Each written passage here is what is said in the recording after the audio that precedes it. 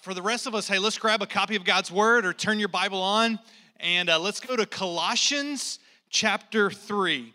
Colossians chapter 3. Today, this is the third sermon in this series on work, overflowing in the 9 to 5. And here's what we're going to do today. We are going to look at a key text that has pretty big ramifications for how we're to think of our work, and particularly, what does God-centered work look like? And so, in preparation for the sermon over the past week, I've been doing a lot of reflection on my previous work experience. Now, I don't know about you guys, but I learned about work as a kid.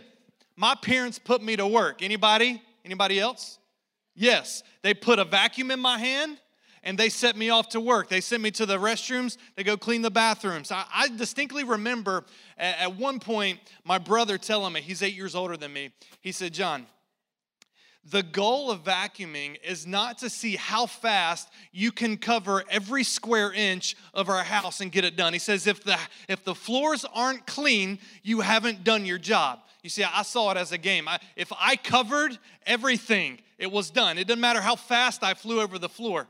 But I learned about work at an early age. Really moving on, probably my first real job was for a landscaping company called Added Touch. I mean, we put the added touch on your landscaping. Even to this day, I love working with my hands. Yesterday, got to spend some good time with the family in the yard, doing some landscaping at my own house. But that's really probably the first time I learned working for somebody other than my mom or dad, a boss, and then serving with other coworkers, and just learning the basics of what you learn in a job, like showing up on time, being responsible, how do you interact with other people, receiving a paycheck, and things like that. That was a job that I did in summers while in high school, and then when I would come home from college, he would just let me jump in and serve with him. Another job I had in college, I won't spend a ton of time here, I worked as a ski instructor at Ski Beach in North Carolina. Yes, they do get snow in North Carolina.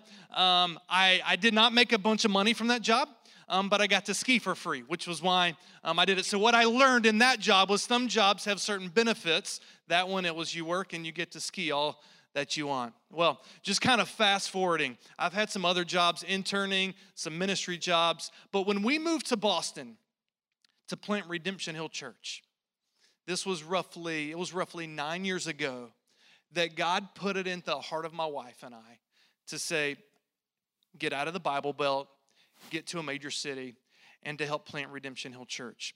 We'd connected up with Tanner and Marcia and the Turleys and another family that came with us and a single lady. And as we made plans, I had to figure out, I knew God wanted me in Boston, but how was I going to provide for my family? I had a full-time job in North Carolina that I stepped away from. We went and raised money, and in addition to that, I got a job. So what do? I have a communication degree from college that really couldn't employ me doing anything. I had spent 7 years in seminary, and I'm going to plant a church that there was no church, so there's no way I was getting money really from that. And so what I did is I looked at my wife and I went and applied for her favorite restaurant. I applied as a server at P.F. Chang's. And so for the first 2.5 years in Boston, I worked at Cambridgeside Galleria Mall at P.F. Chang's as a server. There are two things I remember from my interview there.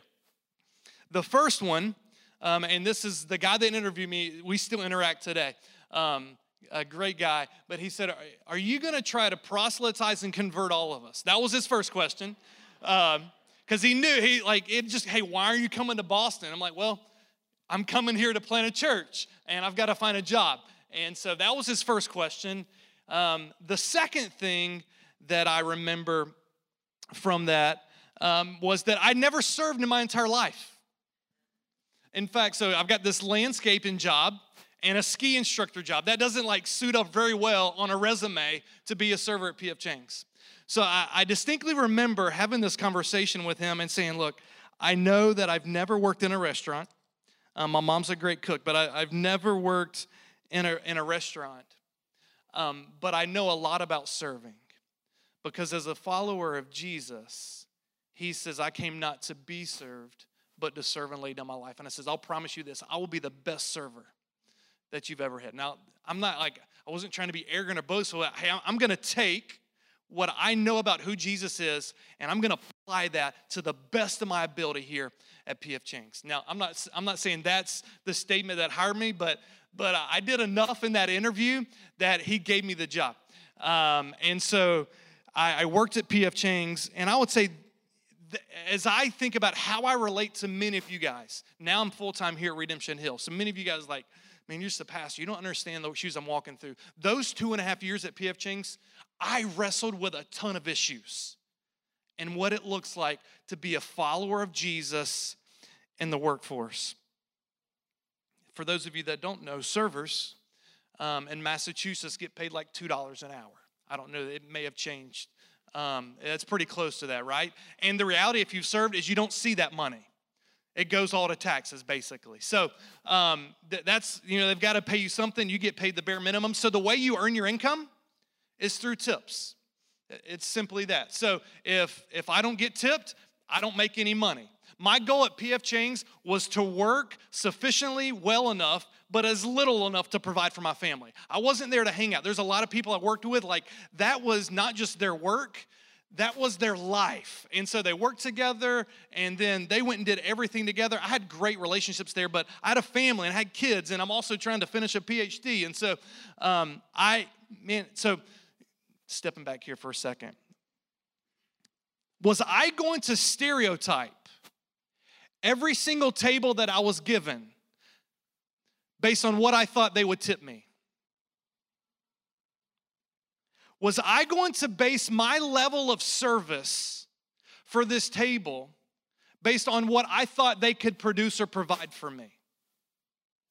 I wrestle with these every single table, a spiritual battle, because I knew, like, I'm doing this for the Lord, but I also need money, like I'm providing for my family. And so there's these twisted motivations that get at work and get at play there. How was I going to respond when I had just served to the best of my ability and I go collect a check and there's $0 left for a tip? And it happens frequently. How was I going to respond when every other server I worked with, and as far as I know, I think there was only one server I worked with that was a follower of Christ. There may have been more. They go and put a great show out at the table, and then behind the scenes, it's cursing left and right. It's complaining about everything going on, complaining about the guests at their table. How was I? Was I going to jump in that? What does it look like me as a follower of Jesus to live in that and let my light shine?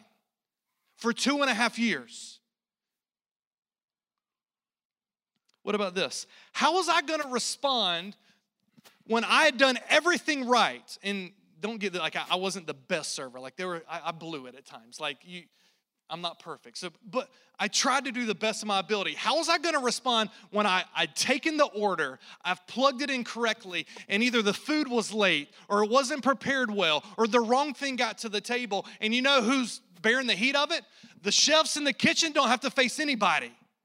We do. And so I'm getting an earful, and I've done everything right. How am I going to respond? I could go on and on. I'll share one more. How was I going to respond? What was I going to do at the end of the night when I'm wrapping up? And you know what you do as a server? You report your tips. Now, for those of, and this is, you can go hang with servers and they'll talk with you about this. You've at least got to report what was noted on a credit card because you can track those. But what about all the cash that I just put in my pocket? What was I reporting? You see, I wrestled with a ton of issues on what it looks like to work, to please God, to work and do things when I could get away with things or nobody was watching. Or what about the things that I did well that never got rewarded? Or when I got punished for things that weren't my fault? My guess is you guys can probably all relate into some way in your work and how all of this happens. Here's what I want to do today. I want us to think about what it means to be a follower of Jesus and to have our light shine bright and make much of God, overflowing in work 9 to 5. And I want to do that through this text here in Colossians. So look at your Bible here with me. Colossians, we could break it down into two halves. In this first half, Paul spends his time talking about the person and work of Jesus. You can see that in chapter 1. I'm just going to highlight a few things here. In chapter 1, verses 21, and you who were once alienated, hostile in mind, doing evil deeds, he has now reconciled in his body of flesh by his death in order to present you holy and blameless and above reproach before him. This is what Jesus has done for you. That's the whole first part of the book. Then when we come to chapter 2, in chapter 2, he begins talking about how Jesus changes everything in your life. Look at chapter 2, verse 6. Therefore, in light of what I've just told you about who Jesus is and the work that he's done, as you receive Christ Jesus the Lord, so what? Walk in him. And then what he does in the rest of the book is he fleshes out what does it look like to walk in Christ. Now, I'm going to fast forward to chapter 3, verse 17. Go to chapter 3, verse 17, and this is going to prepare us for thinking about verses 18 through chapter 4, verse 1. In 3:17, Paul concludes this section and says this, and whatever you do, in word or deed, do everything in the name of the Lord Jesus, giving thanks to God the Father through him. Now we could just pause right here. Is your 9 to 5 work included in 3:17? You guys can talk. It's okay if you talk back to me. Yes, thank you. Let me. And whatever you do, in word or deed, do everything. That includes how we think about and go about doing our work. Do everything in the name of the Lord Jesus. That is our aim as followers of Jesus. And then what Paul does is he jumps into this section about rules for Christian households. Because here's what the gospel does. You guys hang around with us long enough, if you're new, you're going to find when we talk about the gospel, we don't talk about it just changing our Sundays. The gospel changes everything, our Monday to Saturday. It changes even as Paul talks about here, wives. He addresses wives in verse 18. In verses 19, he addresses husbands. The way you treat your wives, the gospel changes that. In verse 20, he speaks to children. Yes, children, the gospel changes the way you interact in the home. And then he talks to fathers in verse 21. And then in 22, he addresses bondservants. And then in chapter 4, verse 1, he addresses masters. Now, here's what I want to focus on today. We're going to look at this section on bondservants and masters. Now, I want to share a few things before we jump in. One, back in this time in the New Testament, bondservants and masters were actually part of the family here. There is no direct parallel for us right now. So what we're doing when we're reading this is we're drawing a theology of work based on how he addressed these bondservants and masters to interact. And probably for us, the closest parallel to think about is the employer-employee relationship. Those above us and those underneath us. And so here's what I'm going to do. That's where I'm going to focus. My goal today, I'm not going to address the issue of slavery, slaves, bondservant in this language in the New Testament. For the most part, I would agree with what the ESV Study Bible, it says this: the scriptures regulate that institution without commending it.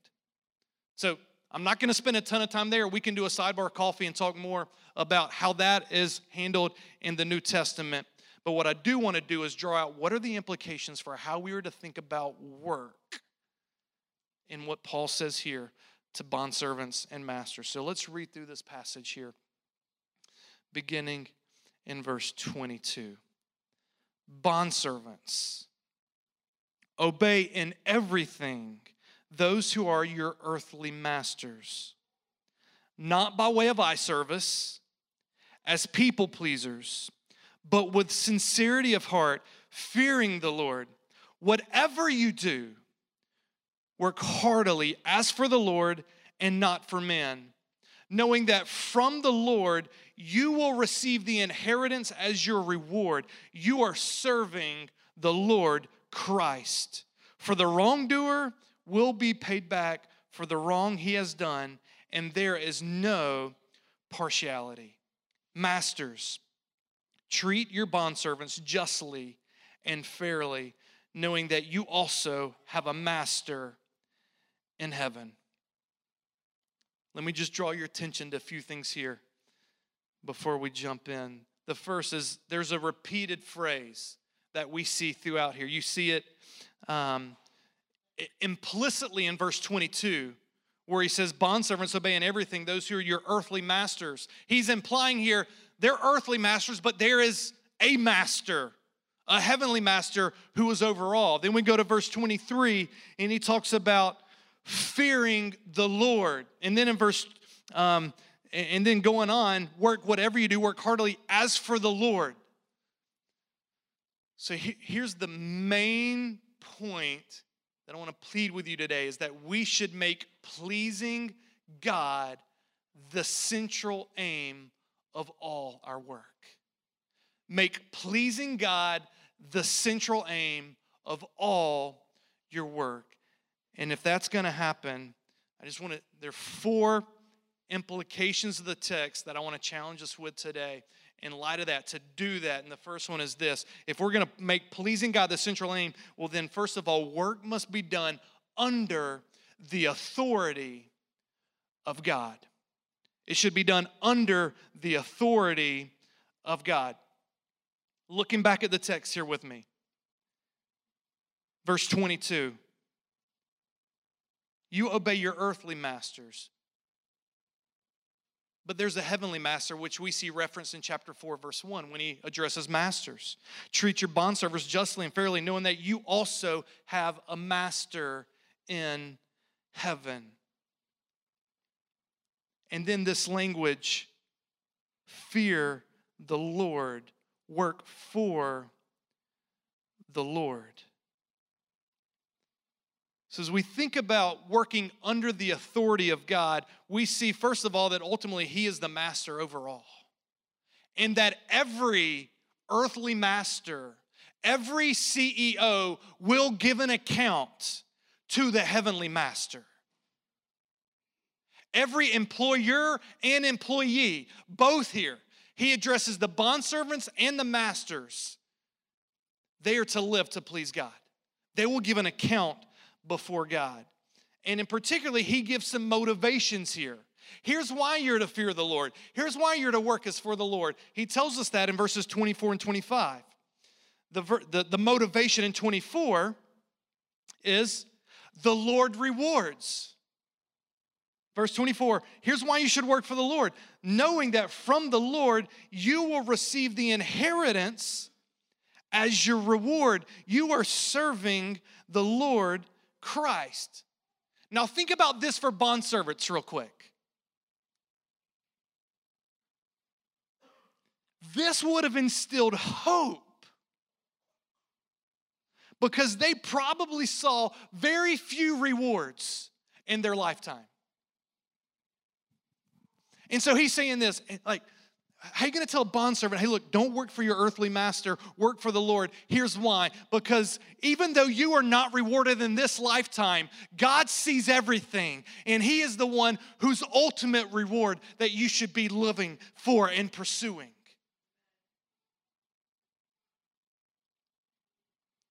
So the motivation to fear God is He is the ultimate rewarder, but also He is also the punisher. In verse 25, for the wrongdoer will be paid back for the wrong he has done, and there is no partiality. What about the phrase, and there's no partiality? When we stand before God, it doesn't matter if you were the CEO of Amazon or you were the one preparing the peppers at P.F. Chang in the back that nobody saw.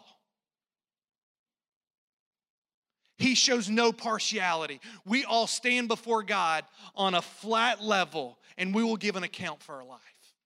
And so even in this world, there may be bosses, CEOs, and those at the very bottom and in between. When we stand before God, those are wiped away, and there's no partiality before him. He is the one who rewards, and he is the one who punishes. Another implication of working under the authority of God, look at chapter 4, verse 1. When he talks to masters, he says, treat your bondservants justly and fairly. In other words, you ought to treat those underneath you in a way that reflects the values of the king. And the king values justice and fairness. And so when we see all of our work, whether we're a CEO somewhere in between or at the bottom, we see that King Jesus is the one who gives us the values for how we go about doing our work. Now, let me draw out a few implications for us related to work. The first one that ought to be pretty clear is this: we primarily should pursue and do our work not to please people, but to please God. And the primary motivation is he's the one that will give an account. He is the one who rewards and the one who punishes. Let me give you a second encouragement. None of your work will go unnoticed and unrewarded by God. Look, I know what it's like to do really hard work and never get an attaboy for it. Or to do really good work and get the opposite. I don't have to fight for the reward, the earthly reward or the earthly praise for man. I will live to please God. But there's also another encouragement here. None of the injustices I face will go unnoticed and unpunished by God. Not only will the things that I've done well, also the things that have been brought to me that I didn't deserve. None of that gets by God's eye.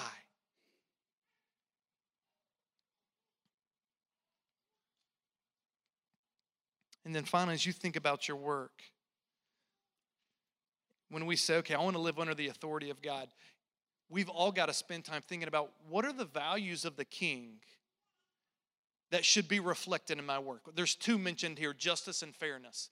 But that's not all of it. The more time you spend with God, the more you're going to seek to reflect who God is in the work that you do. Which means this. Oftentimes when we think about our work, we prioritize efficiency.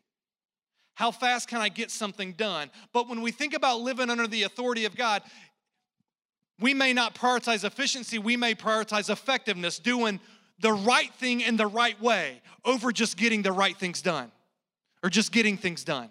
You guys follow me? Doing the right thing in the right way versus just getting something done. Because you can get things done and they may not be the right things that you need to be getting done. And you can get things done and they may not be done in the right way.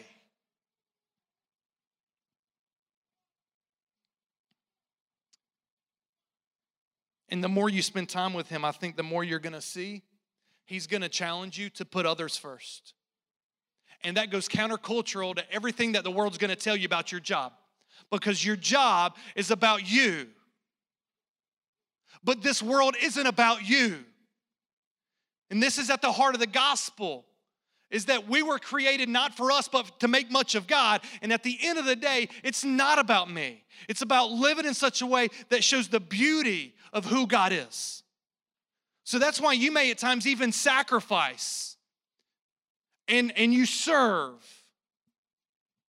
because you're not primarily pursuing what's in it for you. So we work underneath the authority of God. The second thing is we work in the presence of God. Looking back at the text here, we see Paul give a negative and then he gives us the positive. Negatively, he says this in verse 22, not by way of eye service as people pleasers. These are people who work only when other people are watching them. They're working primarily to please somebody else. These are those that are just trying to do the bare minimum and get by.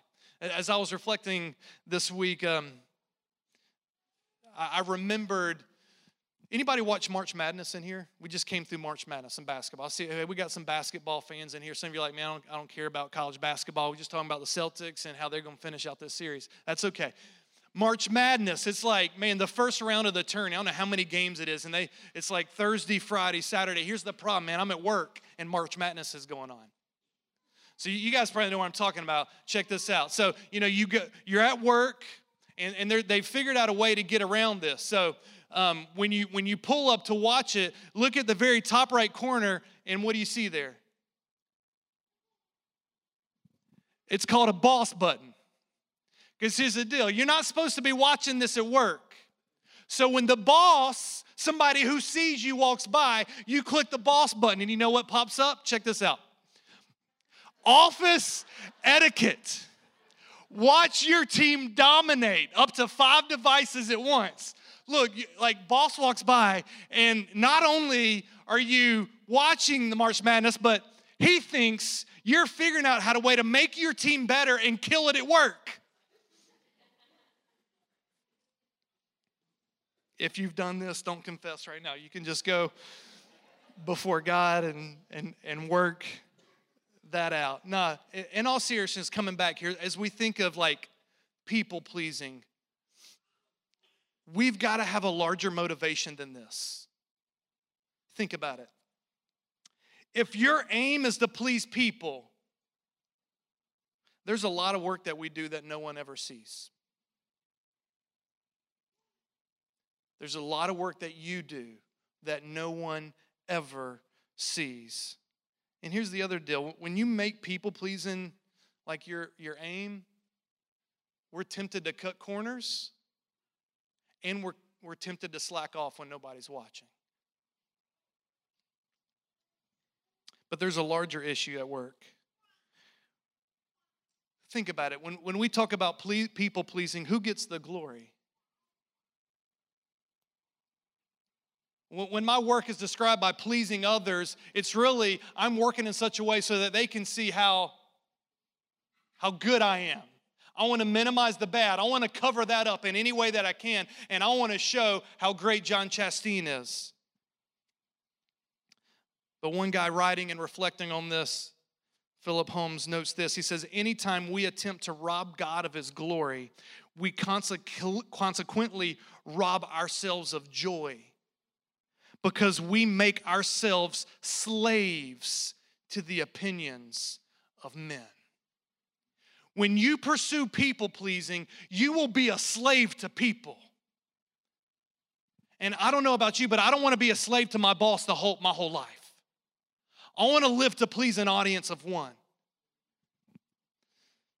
And so this is where you've got to get personal and look inward and not left and right. What does your work look like? This may be work in the home. This may be work at Redemption Hill. This may be work that you get paid for or don't get paid for. What does your work look like when nobody's watching? Do you find yourself a slave to the opinions of others? That's the negative. There's a better way. The better way is when Paul states the positive. He says, not by way of eye service as people pleasers, but with sincerity of heart, fearing the Lord. Whatever you do, work heartily as for the Lord, not for men. I want to teach you about a Latin phrase called coram Deo. Coram Deo is a Latin phrase that means in the presence of God or before the face of God. R.C. Sproul, writing on his blog, gives this explanation. He says, to live coram Deo is to live one's entire life in the presence of God, under the authority of God, to the glory of God. To live in the presence of God is to understand that whatever we are doing and wherever we are doing it, we are acting under the gaze of God. What if, instead of, what if we just threw away people-pleasing and said, here's what I'm going to do. I'm going to do God-pleasing. I want to live coram Deo, like 24/7 in the presence of God. Hey, and by the way, this is what it means to live a life of worship, because none of us can ever escape the presence of God. But oftentimes we work as if God, we're not even aware that God sees all of this that we're doing. To work this way requires an intentional mindset. One of my favorite short works, that if you've been around me, I've probably shared it with you, is a work by Tim Challies called Do More Better. And it's a work on biblical productivity, him fleshing out what does it look like to be productive as a follower of Jesus. It's a quick read, very practical as well. At the end of his section, he's got a chapter in there that fleshes out what his daily planning session looks like. And you know what he calls it? He calls it coram Deo. So before he starts jumping into the task of the day, it's him reminding himself that I am living in the presence of God, under the authority of God, to the glory of God. And it's asking God for strength and wisdom to work in such a way that makes that real in his life. When we start living this way, it changes everything. Our motivations change. Our work changes. And our response, get this, to interruptions change. Anybody ever just get frustrated? Like you've got your work planned and somebody gets in your way. And I'm the only one. Okay, thank you.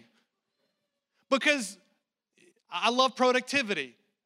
I start with a daily review and I plan out my day. What happens when something, and Charles will tell you this, the biggest problem with productivity is we don't know the future. So how do I plan for that? How do I plan for these interruptions? But what we're tempted to do is respond to interruptions with despair and anger, because they weren't a part of my plan. But this changes when you start living in light of the presence of God. C.S. Lewis, gives us a great quote to reflect on. He says this: the great thing, if one can, is to stop regarding all the unpleasant things as interruptions of one's own or real life. The truth is, of course, that what one calls the interruptions are precisely one's real life, the life God is sending one day by day. What one calls one's real life is a phantom of one's own imagination. When we start living coram Deo, we start realizing that God is completely sovereign, even over the interruptions in our life. And we see that He does a better job of planning our days than we do. One practical implication of this may be that as you start thinking about doing your work to the glory of God and in the presence of God, you start intentionally building margin into your days, because you know that God's going to send you a holy interruption. And you want to respond not with anger or despair, but with opportunity. So we've looked at working under the authority of God, working in the presence of God. Third, work by the grace and power of God. I'm not going to spend a ton of time here, but here's what I want us to do. This phrase in 3:23, whatever you do, work heartily. If you were to look in the Greek there, it's actually from the soul. Now, in scriptures, oftentimes heart and soul are used synonymously. One commentator reflecting on this, he says if he were to draw a distinction, he would say the soul stresses the life principle and expanded energy rather than just the pure choice which comes from the heart. But when we think of working heartily, like, I'm going to give, like, from the soul, like, I'm putting, like, deep down, all of who I am, I want to work in such a way as for the Lord. How do we do that? I want to show you how Paul did that. Go back to Colossians 1, verses 28 and 29. This is a verse Tanner concluded, I believe, his first sermon on. But it works well with us being in Colossians here.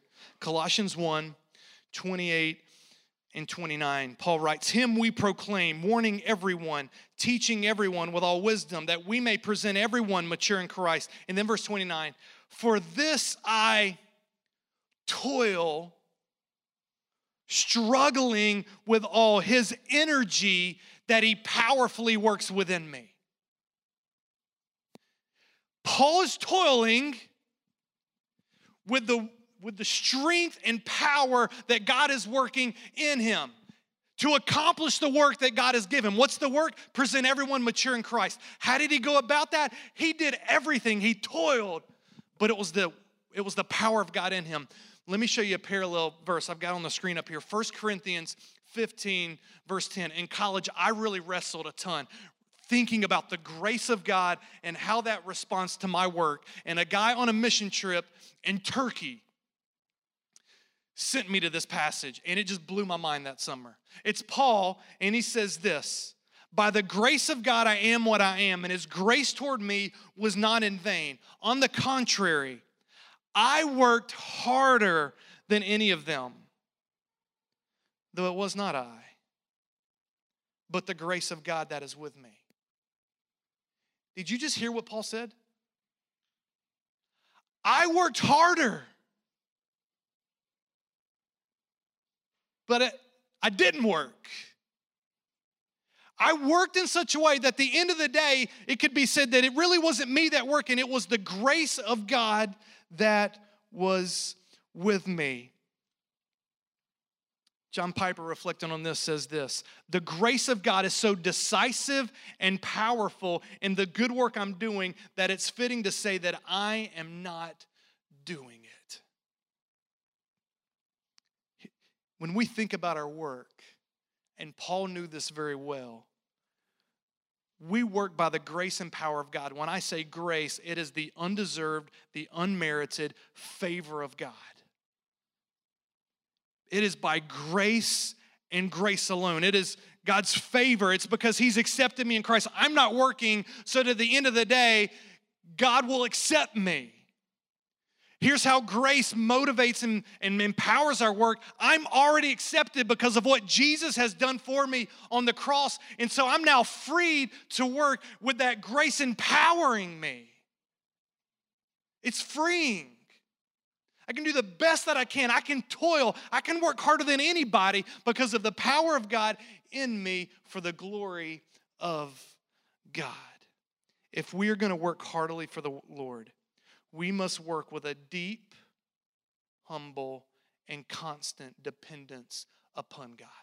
Work under the authority of God, work in the presence of God, work by the grace and power of God, and then finally, we'll wrap up here. Work for the good of others to the glory of God. I wish I had another 30 minutes to go. I'm sorry, guys, I don't. If we were to go back to Colossians 3, if we're not supposed to work pleasing people, the opposite of that would be to work to please God. It is to work in such a way that I bring him glory and not myself glory. And one of the primary ways we do that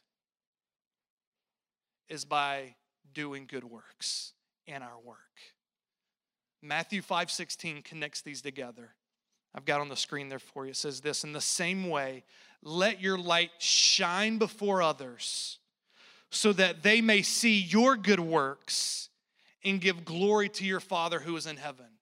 You ought to do your work in such a way that you are doing good works for others, that they see the glory of God. Not that they say, "Great job, You're so good. They ought to see our good works and say, God is a great God. Tim Challies reflecting on this and Do More Better. He says, Jesus calls you to let your light shine before others, and this light is more like a dimmer switch than it is an off and on switch. You can reflect more or less of that light to shine before men. What would it look like to take that dimmer switch and put it on full display this week? When we think of glorifying God, John Piper's really helped me thinking about this. He says we can do this in one of two ways. One, we can think of magnifying or glorifying God like a microscope, or we can think of it like a telescope. A microscope makes small things look bigger than they really are.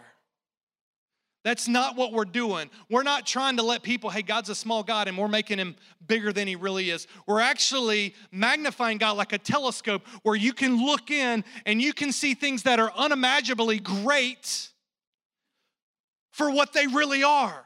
So that you can look in and see the galaxies, which would blow your mind, but they only look small, but through a telescope, they look great. Our lives, by doing good works, are supposed to put on display the greatness of God. So let me just draw a few implications and bring this to a close. If that's the case, our work should be about doing good works to others for the glory of God.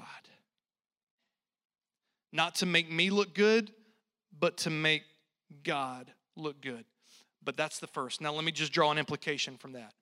If my goal is to do good works and bring glory to God, then I should leverage my life to do as much good as possible. You agree?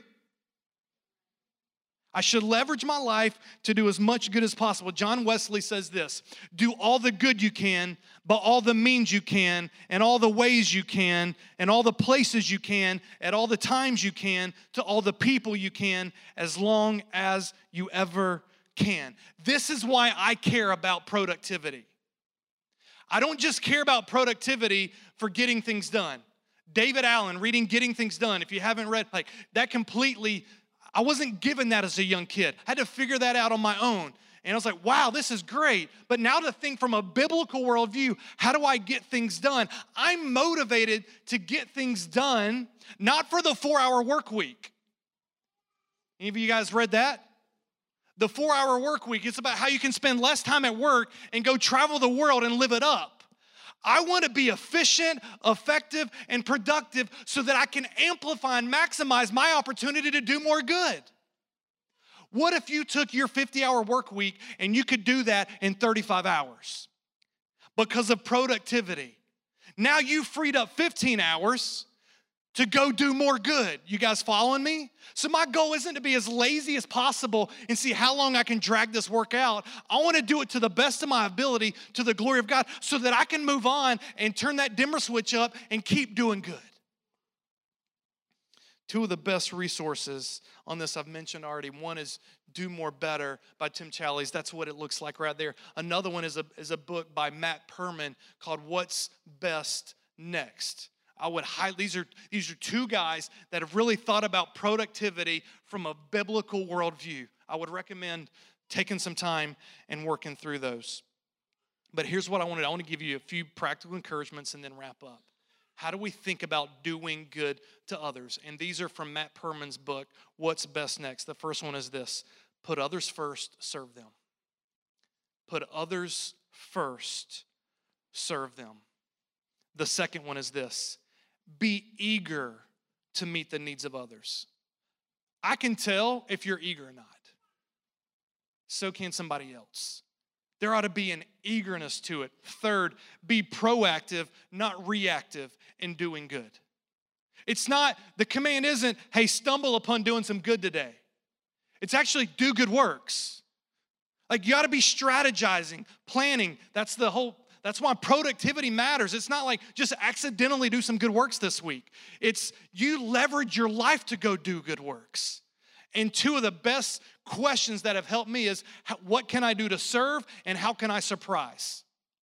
The serve question, I ask it at every single one of my roles in life. As a dad, as a husband, as a pastor, as a community group member, how do I serve? And then how do I surprise? Serve answers the question, what must I do? Surprise answers the question, what are the possibilities I can do?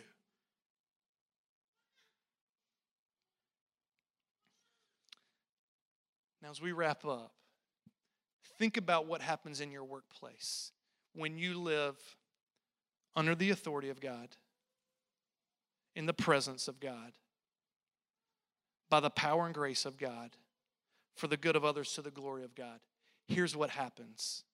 It paves the way for the gospel. Tim Keller, in his book, Center Church, says this: if our work is shoddy, our verbal witness only leads listeners to despise our beliefs. Look, I'll be clear. Your work's not going to save anybody. But there may be people in your work that want nothing to do with Jesus because your work has not adorned the gospel. It's been a blemish to the gospel. We ought to pray every day, God, may it never be that I work in such a way that blemishes the gospel, but I work in such a way that I adorn the gospel. The dimmer switch is lit. It's all the way up, and I am shining.